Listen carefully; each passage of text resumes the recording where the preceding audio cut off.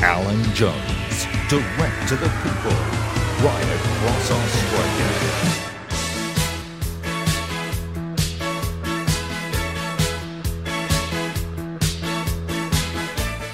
Well, good evening and a very grateful welcome. Last night was unbelievable. Much is being said today about our first broadcast. Most of it omits the fact that these things happen on a first night, especially when there's a huge volume of people trying to access the broadcast on the website, alanjones.com.au. But here's the guts of it. The response from you, my viewers, was phenomenal. I wonder which other websites in Australia have 350,000 people clicking on the one website in a window of 10 minutes. I venture to say not many. Yesterday, we had 700,000 unique visits to the website, alanjones.com.au. At 8 p.m, we had 350,000 people click onto the website wanting to watch the first show. That is massive, and the website caved in. So the program was delayed by 30 minutes and then aired at 8:30 p.m. We had 120,000 viewers for last night's program. Extraordinary figures. The public have had their say, and they're hungry for us to talk about the things that they care about. Leadership in this country, both political and in business, has never been so gutless. Our democracy is at breaking point from the sheer betrayal we see daily from the political class, a Liberal Party that supposedly represents freedom and choice, yet forces QR codes, restrictions and mandates on the public. A Labor Party which apparently represents the worker, yet denies that same worker cheap and reliable energy due to its fixation on phasing out coal and advocating for net zero. The Prime Minister said in 2019 that electric vehicles would mean the end of the weekend, where Australians can travel and go places, yet he adopts Labor's electric vehicle policy, word for word. Then both sides bow to the vested interests in the renewable energy sector and adopt wholeheartedly, without any debate, net zero, playing into the hands of hedge fund managers. I'm sorry, but this is a broken country, and the media is complicit in allowing the political class to get away with this constant betrayal, but of course they don't do any homework. So keep watching and make sure you like and share this video, and make sure you comment and offer your thoughts below. You can message me your say by going to alanjones.com.au. The button is there to message me. I take your comments very seriously. This is a pioneering initiative. The viewer support last night was astonishing. But I thought I'd make a couple of points. One of the themes of my program last night was the extent to which it seems many are prepared to go to prevent strong voices being heard.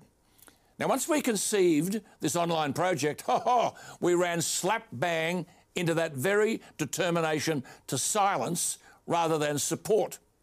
In spite of all the protestations by government of the support for little start-up companies, this private sector outfit ran into hurdles everywhere. Trying to find a business that's not a corporate coward is really tough. People who worked with me putting this program together were actually stalked, hunted down for their online contacts. Who are these people? Australian Digital Holdings was the question being asked. Treat them immediately with great suspicion because they support such a project. One young man had his personal home address published by an editor. Others had personal photos published in newspapers. And what was a fairly major media story last Friday, namely that for the first time in Australia ever, here was a private company setting up an online broadcasting instrument with the potential to reach millions of viewers here and internationally. But for some media outlets, it wasn't a story. Don't publish. Don't tell the public about it. Why? You know why. You know which outfits would have said nothing. They feel threatened.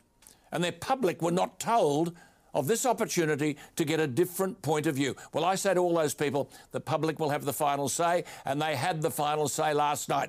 They tuned into the website in hundreds of thousands, such that it crashed. We've improved the capacity, and this voice will be heard. Don't ever suggest, though, that there aren't many manifestations of the cancel culture.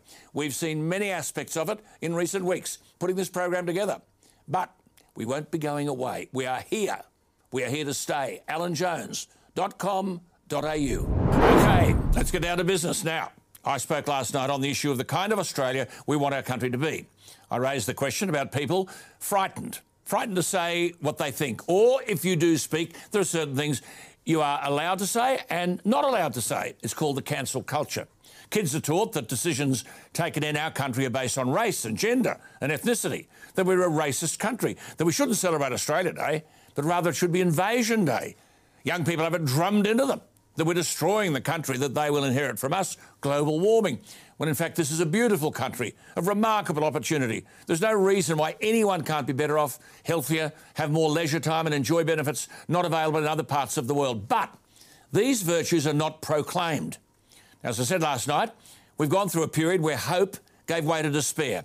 Then I read a piece by that very fine Australian Greg Sheridan, which proved my point, in which he argued that, and I quote, "If the West doesn't believe in itself, it will struggle, may not even survive culturally, politically, socially, or militarily."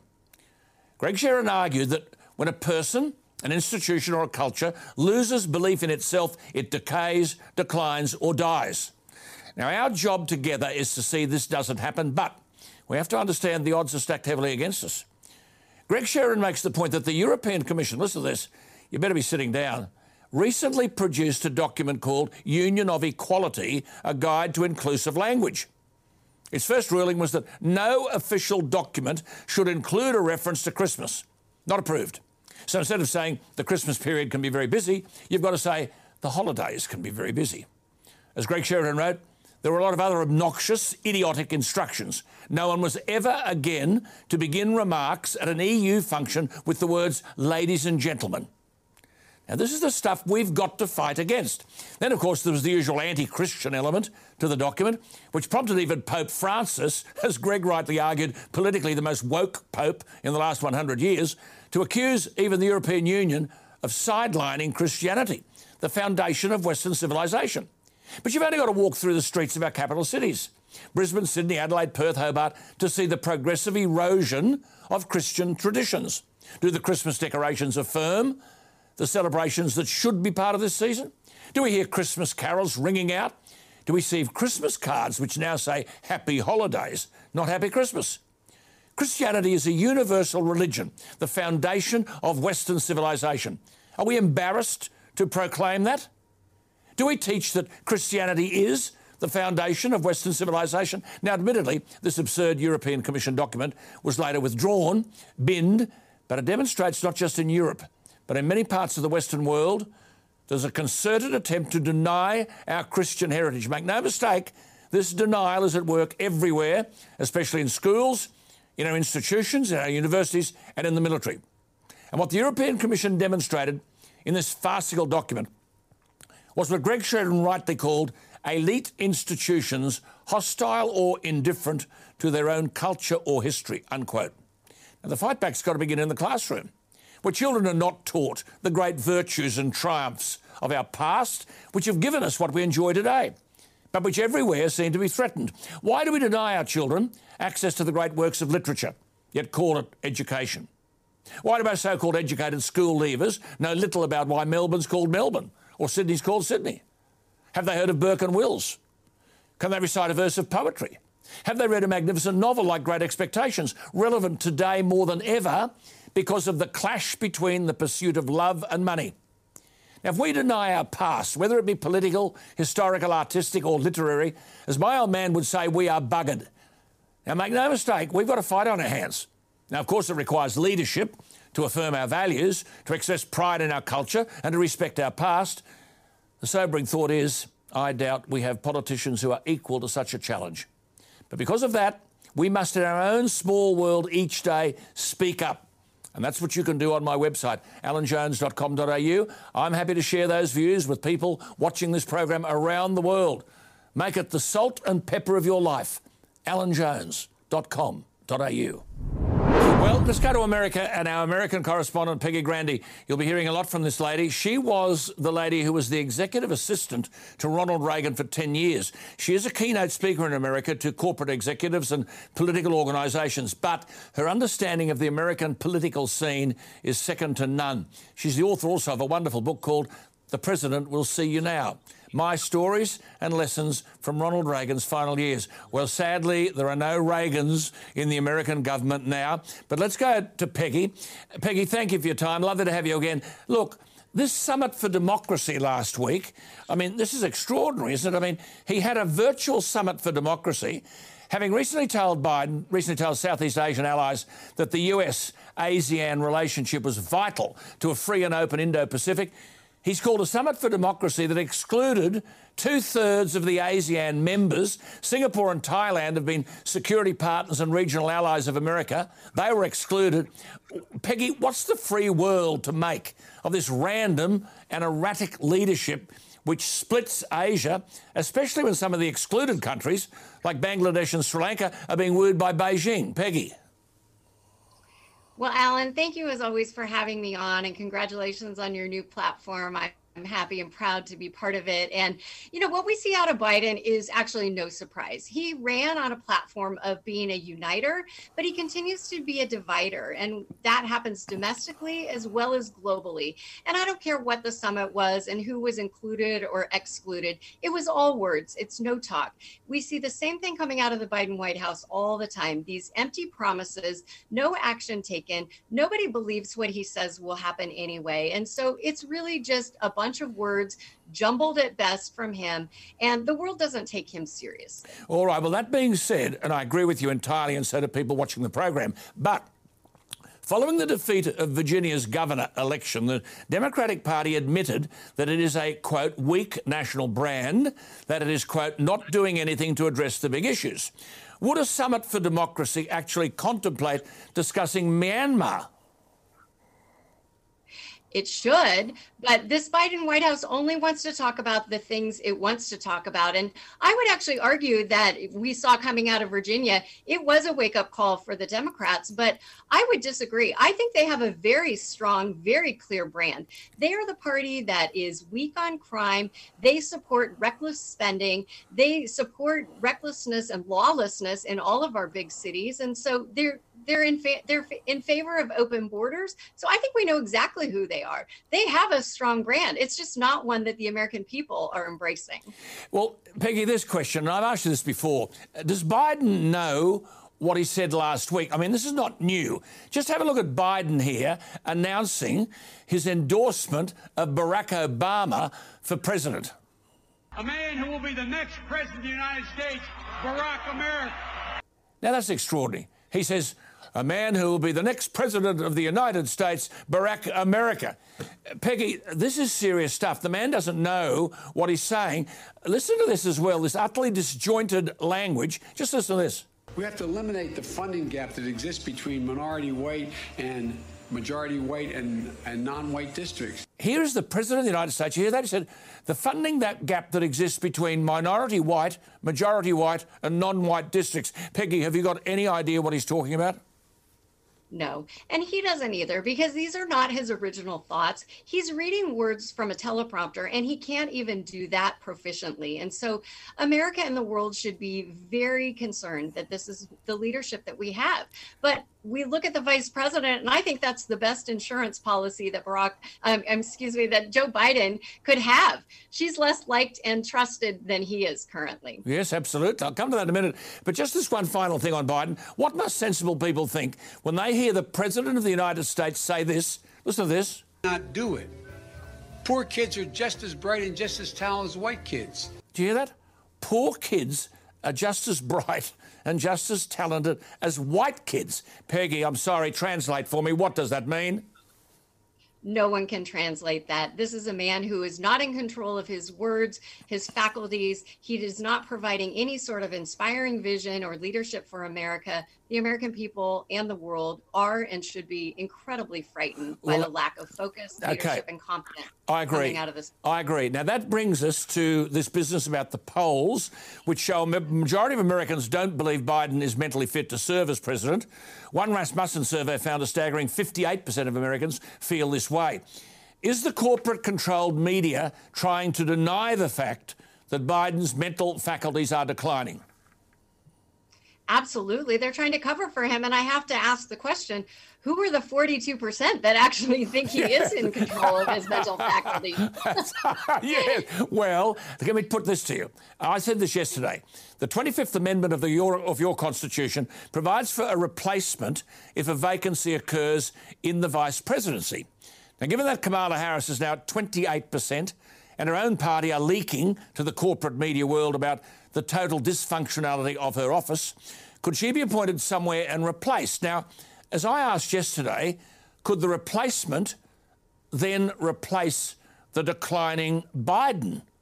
And could that replacement be Hillary Clinton? Well, the Democrats these days seem to make and play by their own rules, so they certainly could probably pull off anything they wanted to. Who knew that we would ever long for the days of Hillary Clinton? She was at one time the most unlikable woman in politics, and she's been superseded by Vice President Harris, who is the only person on the planet who I think is less likable than Hillary Clinton. So of course they could pull a little stunt and do that. The odds-on favorite here are that it's going to be somebody like the Secretary of Transportation, Pete Buttigieg. But we look at his failure of leadership to lead not only the Department of Transportation, but to step up during the supply chain crisis, which was very much in his purview to do something about, and really has failed miserably. So I think the Democrats are in a really tough spot. Definitely. They've got a president and vice president that are not only unpopular, but are totally incompetent and really at odds with each other, at odds with their staff. We see Kamala Harris's staff leaving for the doors, and the things that they say about her are not kind. But the tragedy is it's not the Democrats that are just in trouble. The free world is in trouble. That's why I'm talking to you about these things. I want to raise this question of nuclear power with you because we've just had this Glasgow conference about energy. America is the world's largest producer of nuclear power, accounting for more than 30% of worldwide nuclear generation of electricity, 19% of your total electrical output. Now, I know you've been working with some key Australian people discussing nuclear power here. Have you made any progress?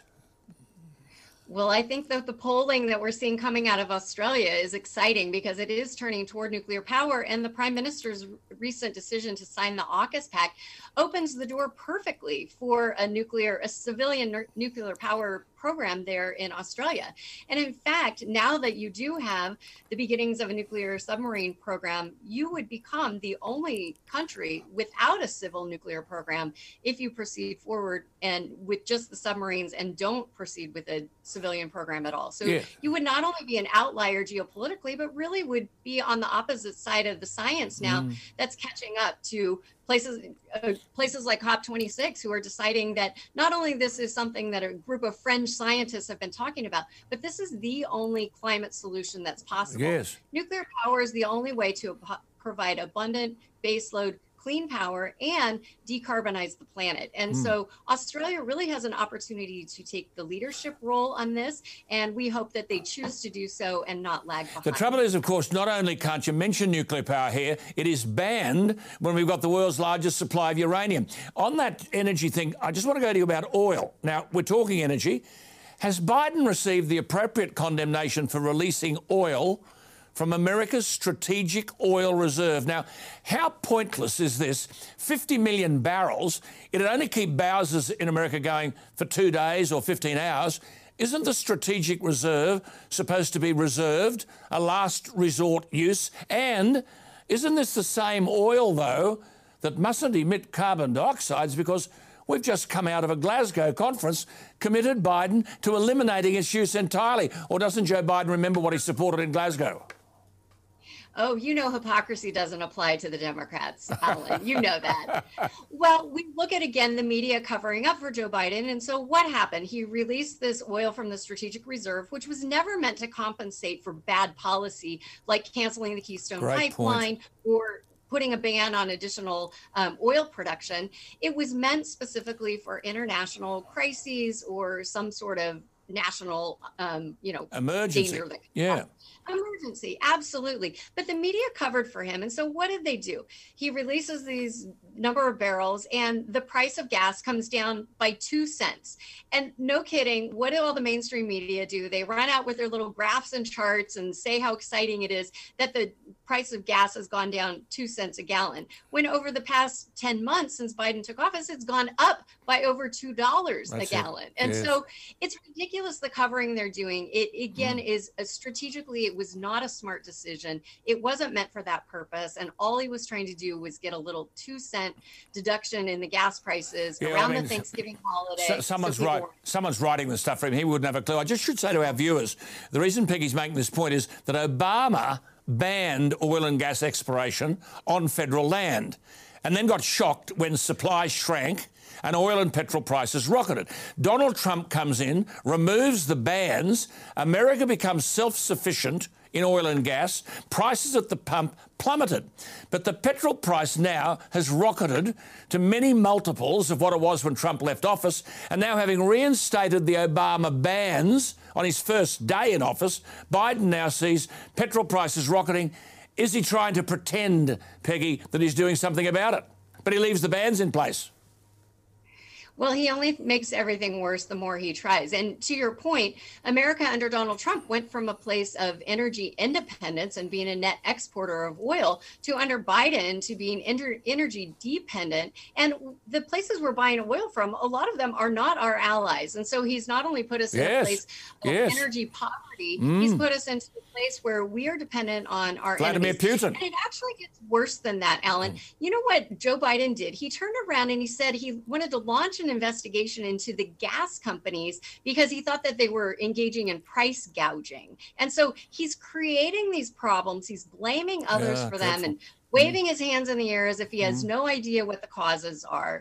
We all know what the causes are. Absolutely. Winter Olympics, can I raise this with you? America has imposed a diplomatic boycott of the Beijing Winter Olympics, so have we, and New Zealand says it won't send diplomatic officials, and we said that last week. Aren't people like Mike Pompeo and the former US ambassador to the UN, Nikki Haley, aren't they correct when they say the Chinese Communist Party doesn't give a rip about a diplomatic boycott because at the end of the day, they're still hosting the world's athletes. It's still a showcase. I mean, the last boycott was 1980 when Jimmy Carter withdrew the team to protest about the Soviet Union invading Afghanistan. I mean, what is the scene there? What do they think they're achieving?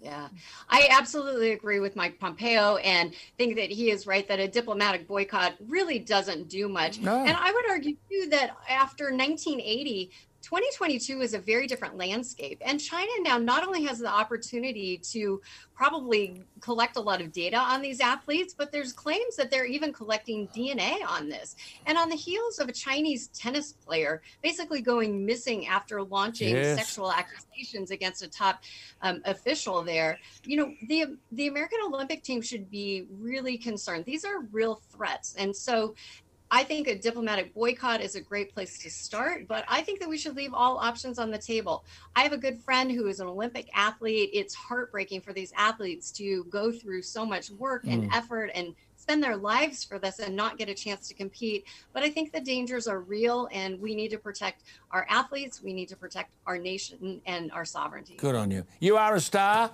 Peggy Grandy. Thank you for that. Our viewers love you. We'll talk to you next week. Go and get yourself a sleep. Thank you for staying up for the middle of the night to talk to us. There she is. Isn't she wonderful? Peggy Grandy. You can see all that, by the way, just go to the website, alanjones.com.au. It'll all be there whenever you want to see it, at any time you want to see it, and make some comments. What do you think of what Peggy had to say? We'll be back after the break. Well, now, time to hear from you, because over 9,000 comments there were from last night's first program and hundreds of text messages from all over the world. Thank you to our viewers, by the way, in France and London who are in touch with me. Goodness me, it's overwhelming. Look, keep liking, keep commenting, keep sharing the program. It's the only way to get the message out there to tin-eared politicians. Well, Mary writes on my Facebook page, Morrison's not a Prime Minister of a united country. We are no longer one. We are individuals living in our own various states. Shell writes, what Matt Canavan is saying is common sense. We need Australia made. Why aren't other politicians getting onto this? Sharon writes, so glad you're talking about America, because if they fall, we all fall. Another viewer writes on my YouTube channel, Alan Jones Australia, our governments need to start respecting our human rights and our freedoms, stop all the mandates and border closures. What has happened to our democracy is disgraceful. One viewer on my YouTube page said, Alan Jones Australia, commented, this has been the most informative program that I have watched in many years. The art of conversation is not dead. Another wrote, "So glad Alan's back. One of the few voices in Australian media still talking something resembling common sense." Stephen wrote, "They're very flattering on my YouTube page. Thank God we have Alan talking about the big issues that really matter to Australians, urea and Hunter Biden." And another viewer says, "Hi Alan, thanks to all who helped to put this together, a great venture. Thanks truly for your tireless public service, the formidable towering intellect with common sense." Very flattering, there you are. That is your say. But just go to the website, alanjones.com.au, and have your say. Remember, my viewers are my best researchers. Well, let's just go from there to something very serious. Look, I've been talking about the world we inhabit and the crisis in Western political leadership. I've mentioned before that outstanding publication, Australia Tomorrow, which for everyone interested in politics would be a good Christmas present. There are 38 chapters. They're essays, a foreword by John Howard. My essay is entitled just that, A Crisis in Western Political Leadership. Well, consider this. In August last year in America, Kyle Rittenhouse, a 17-year-old from Illinois, fatally shot 2 men and wounded another in Kenosha, Wisconsin. The shootings occurred during the protests and riots that followed the shooting of a black man, Jacob Blake, by a white police officer. At the trial, the 17-year-old used the defence of self-defence and was acquitted on all charges. Rittenhouse and the 3 men he shot were white. Rittenhouse was armed with a semi-automatic rifle that he'd asked his friend, Dominic Black, to purchase for him. Black and Rittenhouse had joined a group of armed men in Kenosha who said they were there to protect businesses. The 17-year-old Rittenhouse said he was there to protect a car dealership from being vandalised and to provide medical aid.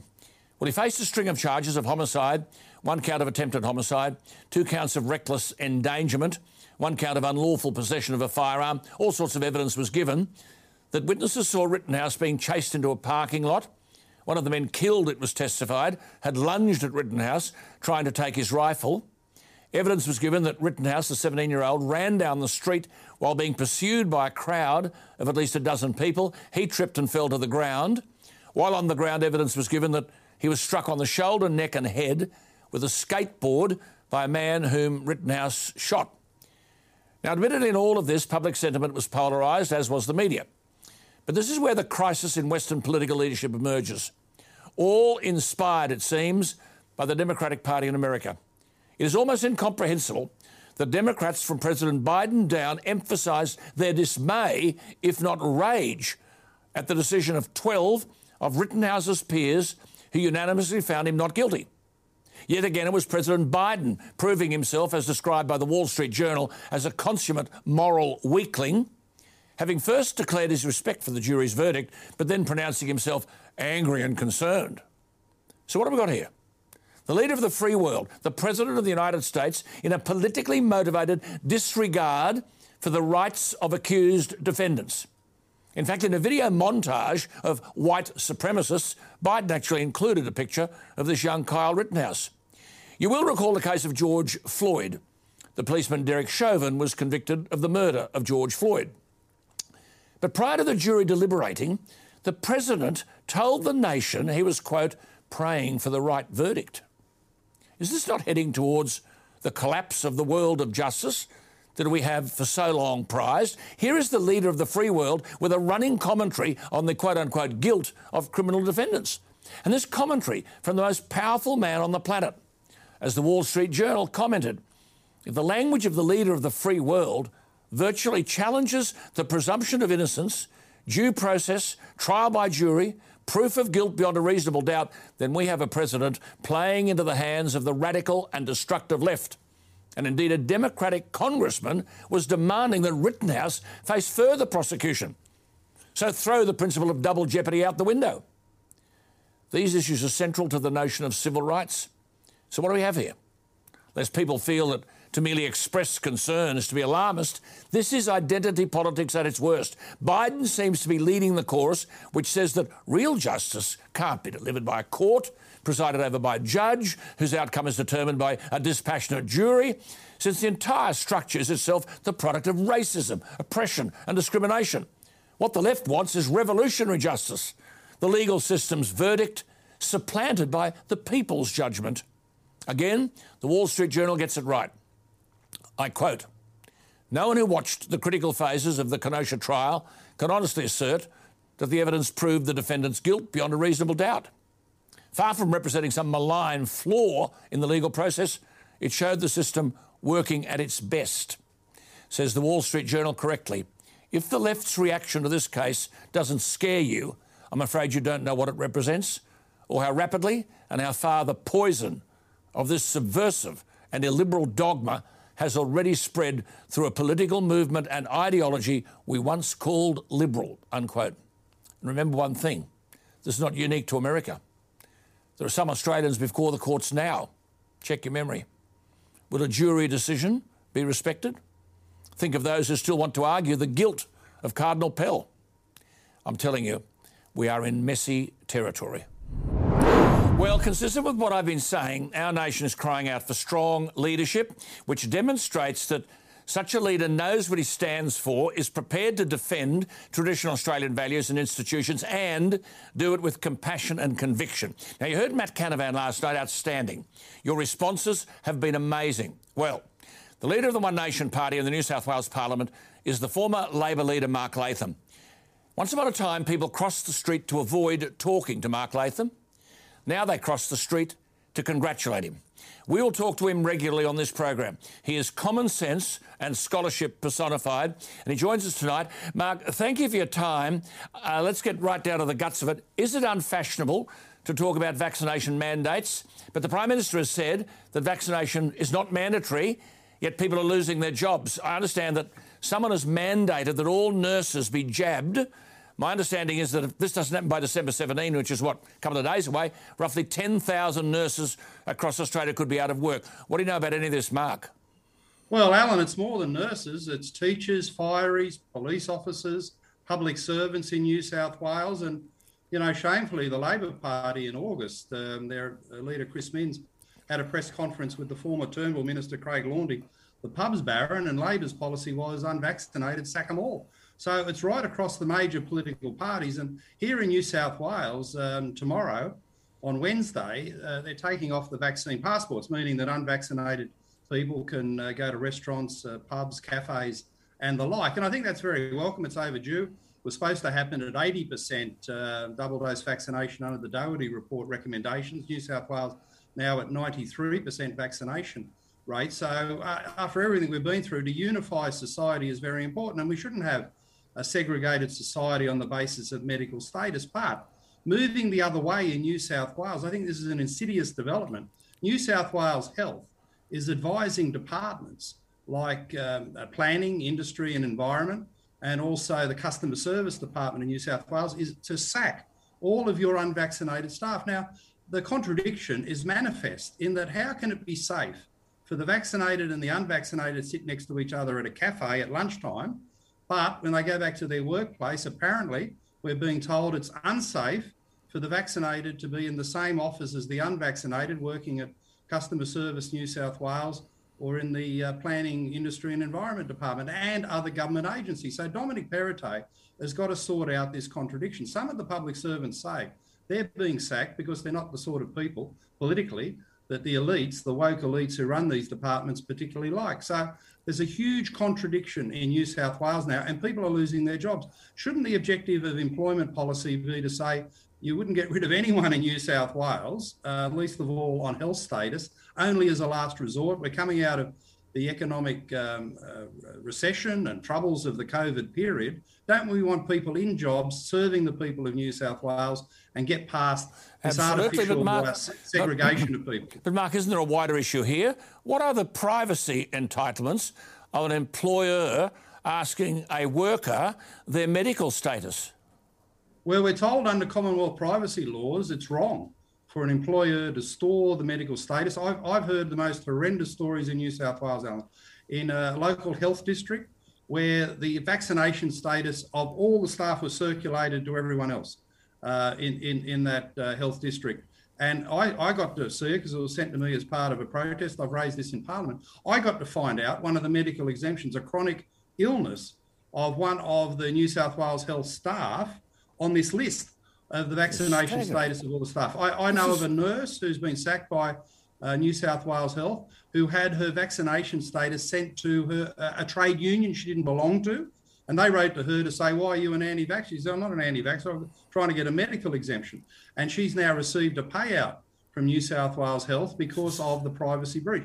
One of the problems, Alan, in the stampede of hysteria about COVID, which you've obviously identified, there's also been a stampede of hysteria about vaccination status that's meant that privacy, human rights, labour rights have gone out the window. But the national government, and people have been trampled on. But the national government runs away from all this and says it's not mandatory. So leave it to someone else to. That's Scott Morrison. That's Scott Morrison lying. Yeah. Scott Morrison has said that vaccination in Australia shouldn't be subject of coercion. It's a personal choice in consultation with your doctor. That's the tradition we've always had. How did New South Wales get the vaccine passport information that's being abolished tomorrow? Scott Morrison shamefully passed on the vaccination status to Service New South Wales, Minister Dominello, of everyone in New South Wales so they could sign up for those passports. So Scott Morrison, I'm sorry, whether people like him or not on this issue, he's walked both sides of the street, he's spoken out of both sides of his mouth, and he can't be trusted.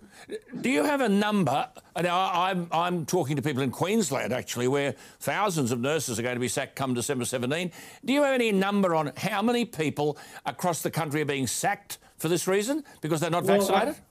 Well, I know because of these mandates in New South Wales, we're losing thousands of teachers. I mean, we've got a chronic teacher shortage in New South Wales. Now's the worst possible time. So they're being sacked?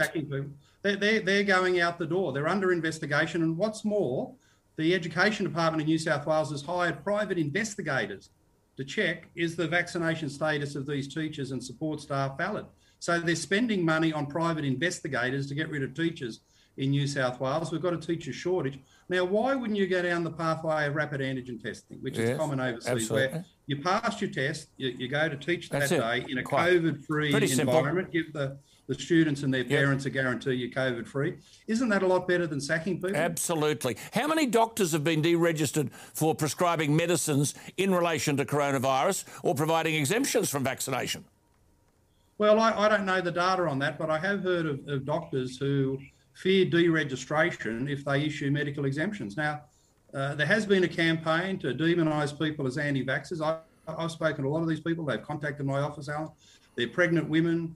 They're migrants who've come from overseas and fear government authority. That's what they were trying to escape. A lot of them are health fanatics, people who've had no drain on the health system whatsoever, and their ethos in life is not to have any foreign substances in their system, and they're getting the sack as well. So I've got to say, you talk to these people, I've heard their stories, they're not bad people. No. The demonisation of them has been a disgrace. It's called medical apartheid. Now listen, something else. You're advocating the end of the dole, the unemployment benefit, on March 1 next year. How can there be, Mark Latham, labour shortages everywhere, when, I mean everywhere, hospitality, agriculture, general duties, when almost 1 million Australians are receiving job seeker and youth allowance payments? Actually, it's 988,391 to be precise, but across almost every sector of the economy, employers can't find the appropriate workers. How can it be?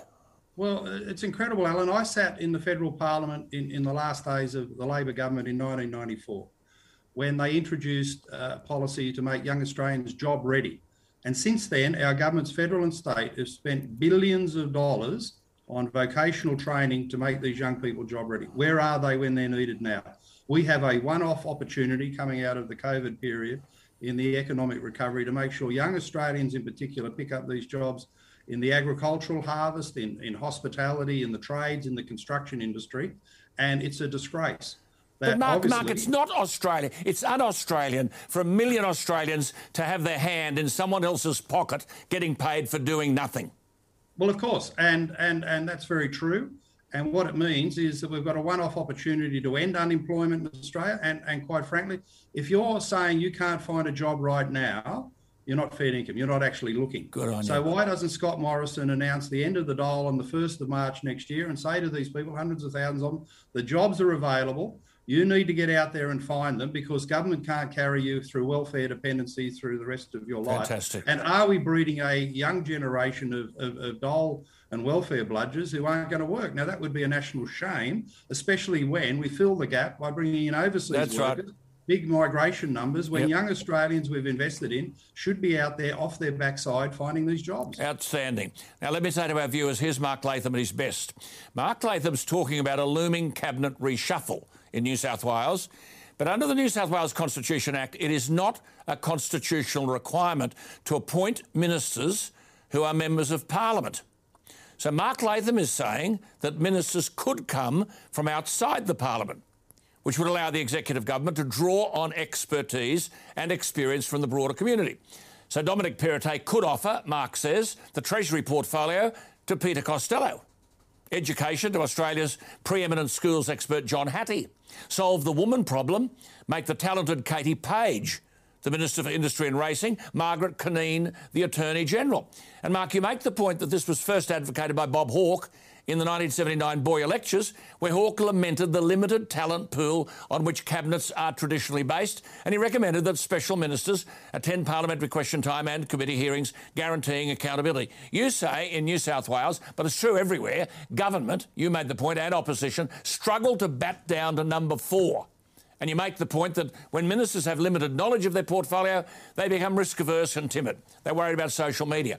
How much interest will be shown in that proposal that you are making? Well, it would upset the seat warmers and time servers inside the major parties, in this case the Liberal and National parties, as Perrottet does his reshuffle. But Alan, the reality is, where have all the experts gone in modern politics? You know, when I got into the federal parliament, you could look around and think, oh, well, there's dozens of people here who've specialised in various areas of public policy. You don't see them today. And you sometimes, particularly in chronic areas of failure, like the New South Wales transport system, you've got to bring experts in. I recommended Tony Shepherd to come in from outside the parliament to provide the expertise needed to be a problem solver.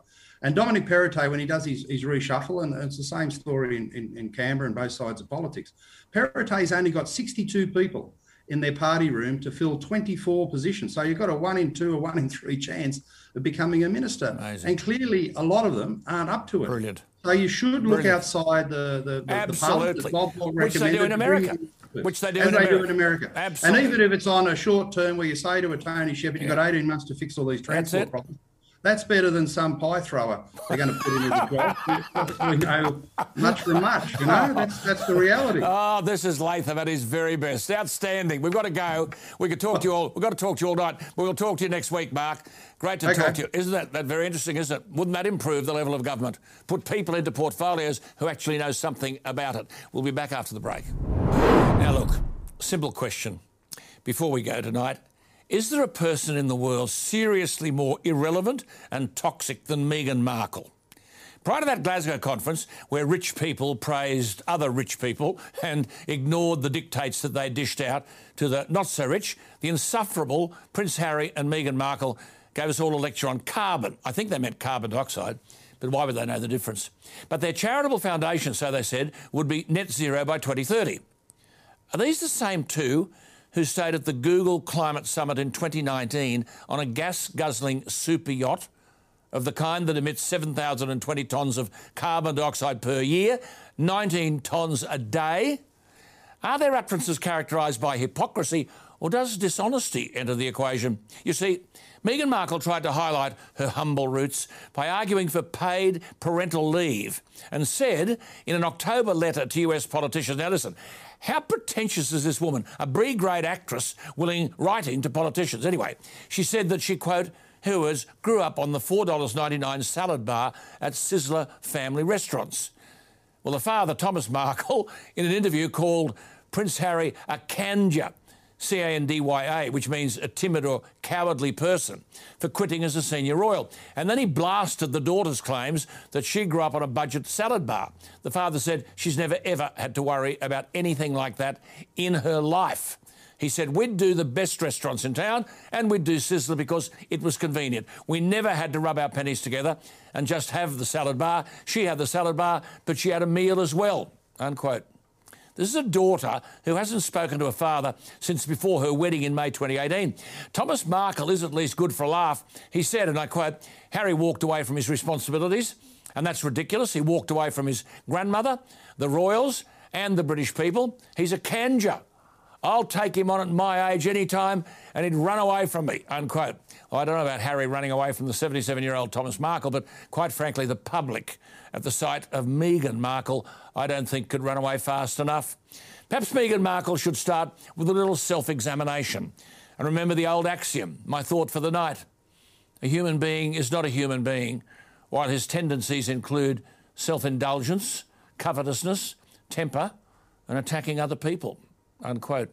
I think the world just wishes Meghan Markle would go away, which we won't be doing, I've got to tell you, because that's it for tonight. You can see tonight's program on the podcast tomorrow morning at 6 o'clock, and Alan Jones comments at 7 a.m. tomorrow morning, and we'll be back to do it all again tomorrow night. Thank you for being with us, and good night.